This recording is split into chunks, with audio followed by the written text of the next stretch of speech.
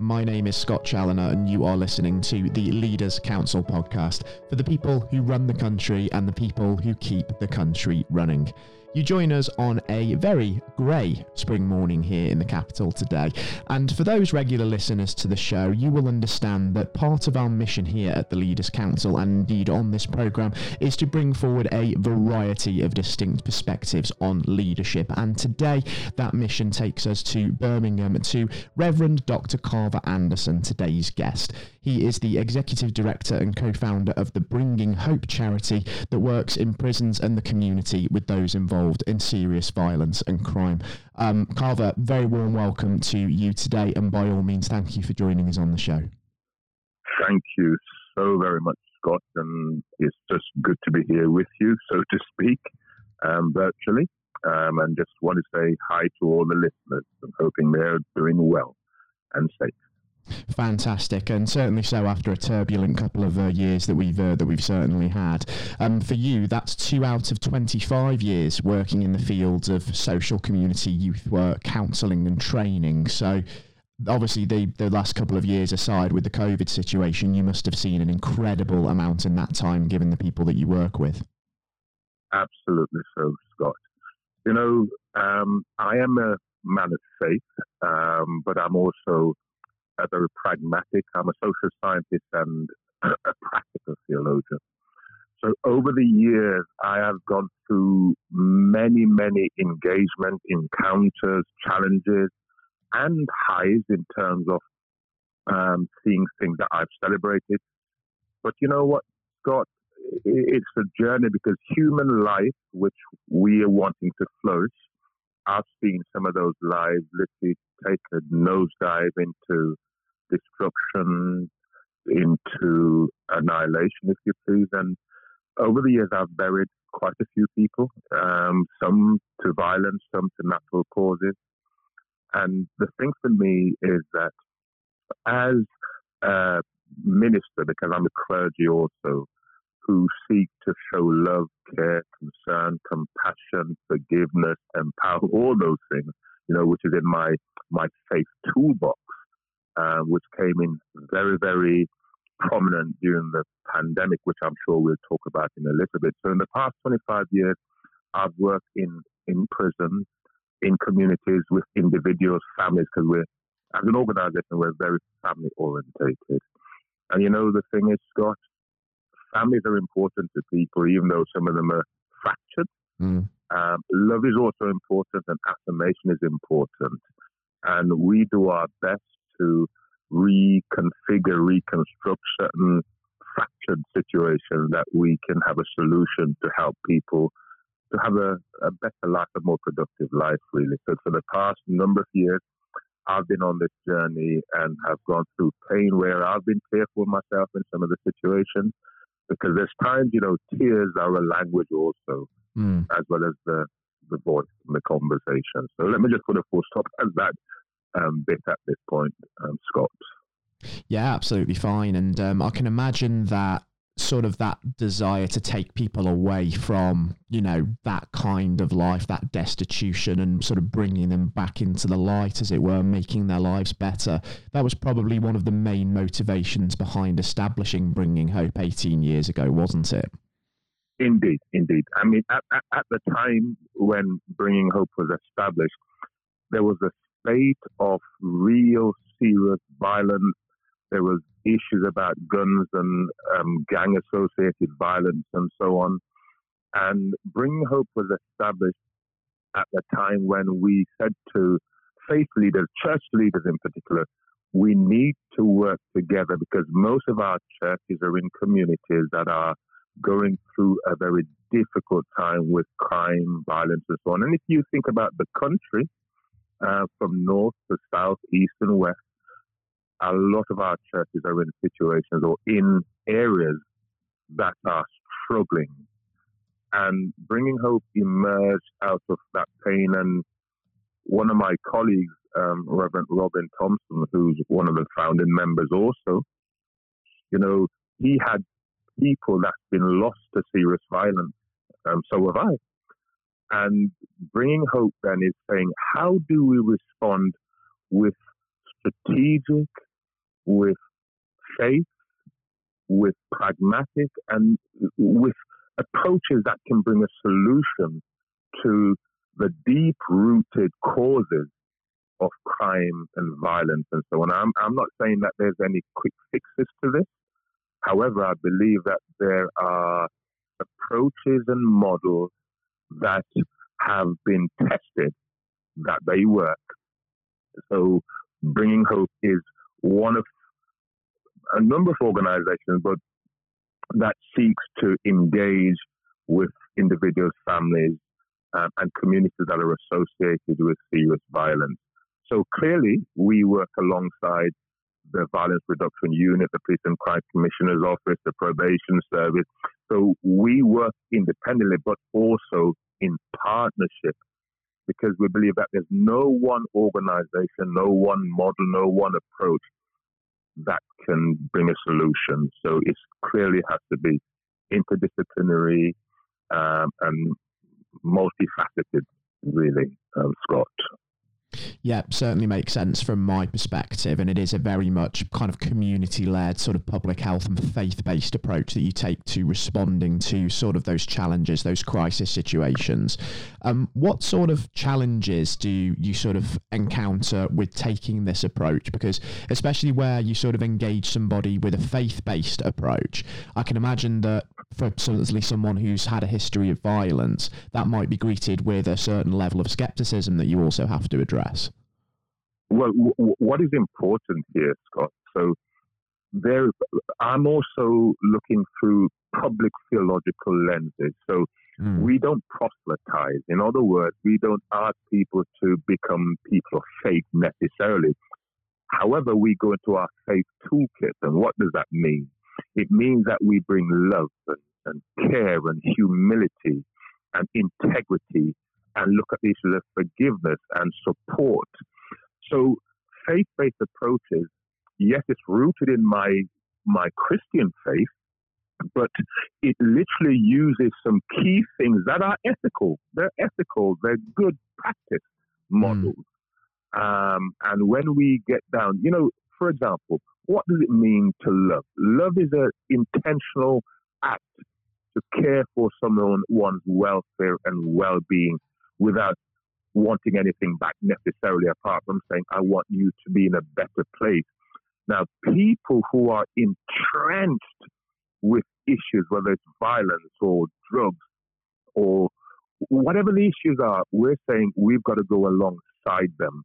And because we're a family-orientated organization, we literally engage with family members, which is natural family and also street family members. And yes, some of them are skeptical if they know we're a Christian organization, but because that's not what we are seeking them to come into faith in that way, but we're seeking to use our faith in action, if you please, to act in ways that support and care for them. And people know in the long run if we are genuine or not, Scott. People can pick it up very, very quickly if we are genuine or not. There's a saying in our community that real knows real. So when something real comes to you, you know what is real, so to speak. So yes, I understand that there's certain people who are cautious, skeptical, but even in this cautiousness and the skepticism, we work beyond that we show that through relationship building that is genuine, that trust can develop, really. Yeah, it's incredible, isn't it, what happens when you engage and you break down those barriers. And I think that certainly has been no more important than it has been over the last couple of years, when we've really sort of realised through the pandemic the value of being engaged with by our fellow human beings, the value of communication, of interaction. Obviously, from an operational perspective, the pandemic will have thrown up a hell of a lot of challenges for you. How was it that you sort of responded to that and sought to continue your work despite everything that COVID threw up? Right. Thanks for that, Scott, that question. It was a very, very challenging 2 years, and it still is challenging. But I mean, at the height of the pandemic, where we are still, crime didn't stop necessarily. So people didn't say because we're on the restriction, we won't be going out. People were still going out.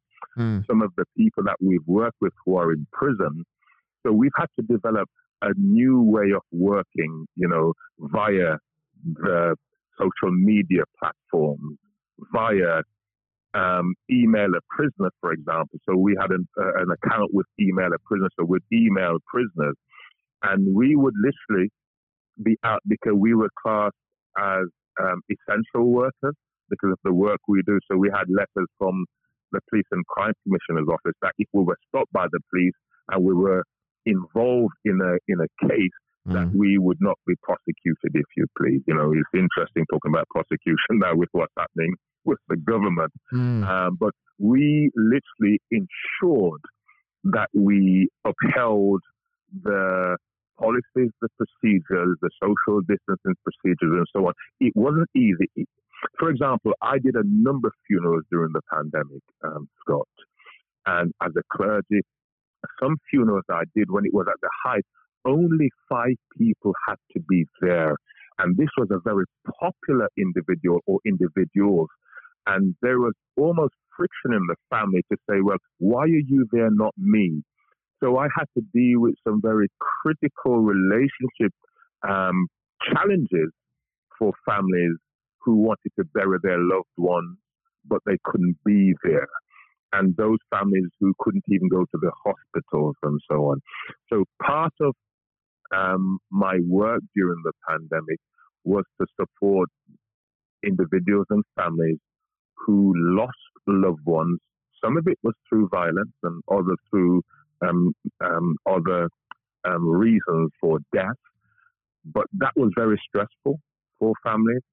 I too lost family members during the pandemic.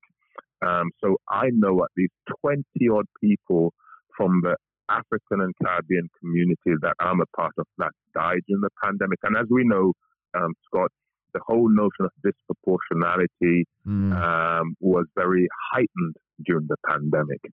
So yes, it was a difficult time, but you know what I found during this period is the support that people wanted to give to each other, whether it was a phone call, it was, for me, just a ring up and just giving a prayer even, because as a man of faith and from a faith tradition, prayer was important for some people, those people in particular who were living alone, who we got involved with during the pandemic.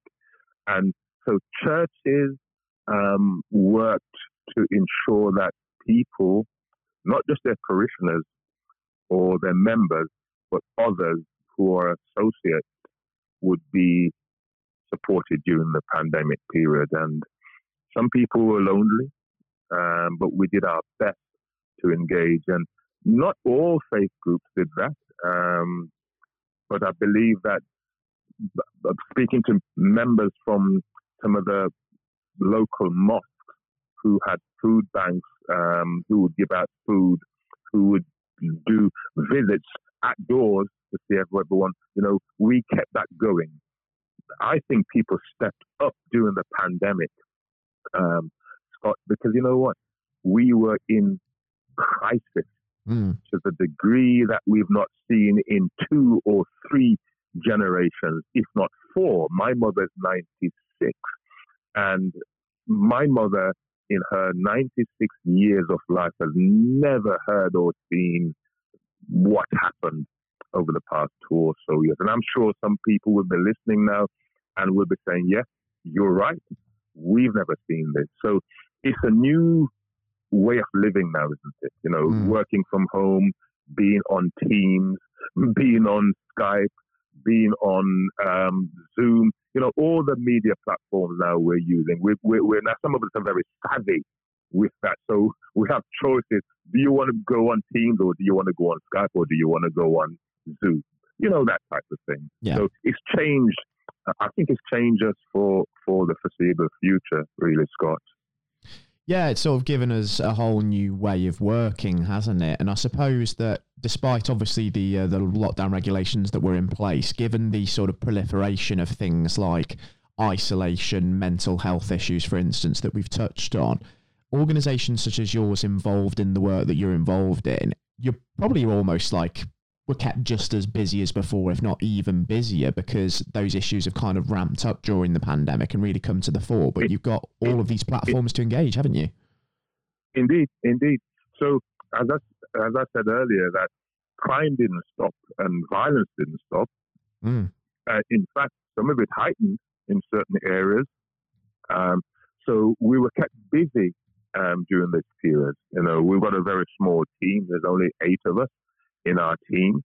So, and we don't do a 9 to 5. The 9 to 5 model or concept is not, it's not us. So there's time, 2 a.m. in the morning, we could have a call. So some of me and my colleagues, we would be on call if there's a crisis, if we needed to call or we needed to do a visit of some description. Because there are times when all people can do is just shout out, help, help, help. And being solution focused, I always say that there's some solution in our toolboxes that can support people to transition or reconfigure their lives to literally get into a better space or a better mindset. But it still was a difficult period. And we haven't gone away from difficulties, because working in the space where we work within the criminal justice process, I see people who have been brutalized in one sense. And, some of them are thinking about revenge. So we've had to look at how do we mediate in this. So at the highest end of criminality or violence, we're having to think through ways to engage. And because I'm a man of faith as well, you start thinking about, well, where does forgiveness come into this? Where does love come into this? If someone was brutalized or someone was disrespected or someone family was violated, what do you say to them about forgiveness and loving someone? And it's a very difficult thing, because the whole ethical journey, in Islam, halal and haram, or in Christianity, the goodness and good and evil, we have to always contend with these things every day. So as an organization, we always have something we call check-in. So we meet on a Monday for our team meetings, Monday and Friday. And we always check in. How are you doing really? It's important. And this is a trauma-informed approach. How are you doing? Because if a member staff is struggling, then they won't be at their maximum potential, really. So we always ask, everyone has to check in. How are you doing? How's it going? How are you feeling? How's your health? How's family? How's this? How's that? And so that's the model that we use to continually cope through this, Scott. Yeah, absolutely. And I can imagine that given the experiences that you had prior to COVID, given that you were no stranger to crisis situations, you were in probably the best possible place to kind of deal with that kind of ramped up demand for the work that you do. But moving on from that, reflecting on the last couple of years, is there anything nonetheless that you feel like you sort of have learnt as an organisation from this experience that you will take forward? I think there are a number of things, really, or 2 or 3 things. So firstly, what we learned from this is about the need to be very transparent about the realities of the challenge. So there's no quick fixes. So we learned that you have got to be transparent with each other. If you're struggling and you're thinking, the issue about, do you have the COVID jab or don't you? So that was an issue for certain, and it still caused some friction with certain people in families. So we learned it's important to be as transparent as you need to be, because it's in knowing all the issues then we can deal with, well, how do we respond to that? Secondly, the notion of partnership became more important. So when we're working with the probation service and communicating, partnership and communication was crucial, whether it's through Teams, emails, conversationing. It became more important. We couldn't take it for granted that everything was known if we don't talk about it, especially because some workers weren't able to see other people, so they would be ringing them, but because you couldn't see people on a phone, unless even with FaceTime, you can't see people's reactions to certain things. So we learned that it's important that face-to-face engagements are, as it were, more important than just the phone, because with the men and the women that we work with, there's times that they deceive us. And on the phone, you can have a voice that says everything's going to go. But if you see them, you can think, yeah, no, they're not looking so good today. Look at the way they're dressed. So we learned that as well, the need for face-to-faces, because you could miss aspects of the challenge if you are not in a face-to-face situation. So we struggled a little bit with that for those people who didn't want to have a face-to-face. I think thirdly is in relation to strategic thinking. What we learned is the need to have an interagency and interdisciplinary approach to this. What do I mean? So we learned more about public health, and what it is to ask some critical questions within the public health framework. So the public health framework offers us, people of faith and non-faith, a framework to ask critical questions together. We learned that to be able to say, let's work together. You may not be a person of faith, but I am, so, but we're equally important in our conversation to say, what is the challenge here? What's the problem? So public health said, you ask the critical, what is the problem? Then you ask them the next question, who is involved with this? When did it start? Who's the best person placed to respond to this aspect?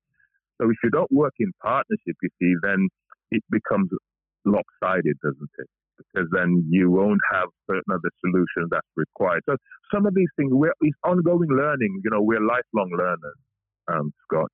I think what is important for me is the legitimacy of looking at faith-based approaches, because historically, people have been very cautious about what it is, to talk about faith-based approaches, because people at one point were thinking, are you there to proselytize? Are you there to tell people to come to your faith? I think over the pandemic, there's been a shift more. It's more of a public theological perspective. That means that what is in our theological or faith toolboxes that can be for the public good. And I think we worked well over this period together. So we've learned a lot, and the learning is ongoing, Scott. Yeah, of course, Carver. I think it's fair to say, isn't it, that we never are a finished product in that respect. Every single day is a school day, and there's always something more to learn. That's absolutely right. And I think, as you sort of touched on a little bit earlier as well, this sort of increased awareness of our own physical health, our own mental health. I mean, despite the tragedy that it's taken for that awareness to really be kind of thrust into us, there are some positives to take from that, aren't there? Given that we know we value our mental health more, we look out for the mental health of the colleagues that we work with, ourselves more, the people that we work with, and there's a lot to take from that. There is indeed.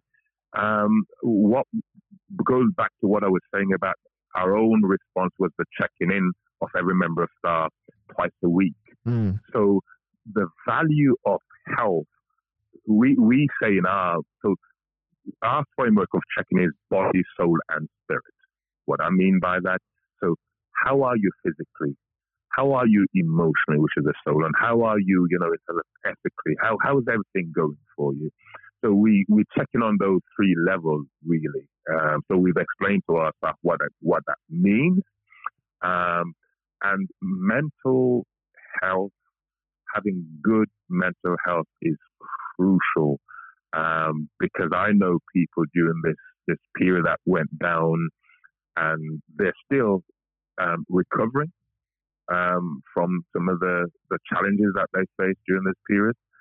And it's important that we don't become complacent now in that we are not on the lockdown, but some of us are still locked down in our minds. I know people now that still struggle to go out and struggle to be in spaces because of their mental health issues in terms of how the pandemic impacted them.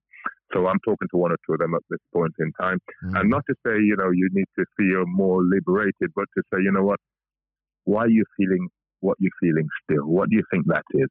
And just to navigate through some solutions for them, Scott.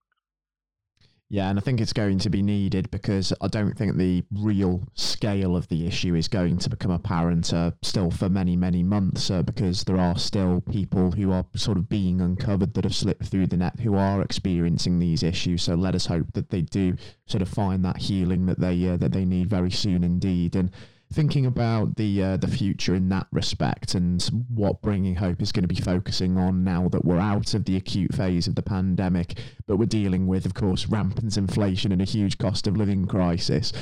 What, Carver, would you say that the next 12 months holds for your organisation, just before we finish up on the show today? Okay, thank you, Scott. So Bringing Hope, we have just moved into our new Bringing Hope hub. And we are establishing that hub as a space, as a resource space for there to be people to come to us, for us to support them in whichever way we can. That we could be a signposting, but therapeutic work will happen there. People will come to consider their lifestyle and their development for the future. So we hope that this will be a dynamic space of hope, because we call it the Hope Hub, where there'll be time for young people, individuals and families to come. There'll be time when we will literally just have family gatherings to look at, well, how are you doing really? So it's and inviting the statutory, voluntary and faith sectors. So we just want to develop this hub of hope for the next 12 months. That's what we're drilling down on at the moment. So our staff are excited about our new space where we work from. So we're just literally taking time to go in, and on the 8th of July, we're having an official opening of our hub. Amazing. 8th of July, certainly one to put in the diary if you're around the Birmingham, West Midlands area for sure. And I would love, actually, Carver, just given how sort of enlightening it's been having you join us on the show today, to even sort of catch up at some point in the next year and just see sort of how successful that new hub is, and just talk about some of the amazing work that it's doing. Yeah, that would be really, really good, Scott. So it's really a pleasure to speak with you today. So you take care now, and hope all the listeners, you take care too. Thank you, Scott. Absolutely right. And I would like to reiterate that message to everybody tuning in as well. I do hope that you've all thoroughly enjoyed the interview with Reverend Dr Carver Anderson from Bringing Hope today. And to anybody else who is listening into the podcast who might feel that your own organisation has its own story to share with us, then by all means, we also want to hear from you. So you too can apply to be on the show via leaderscouncil.co.uk/apply if you would like to share that with us. Until next time, to every single one of our regular listeners, please do take care and goodbye.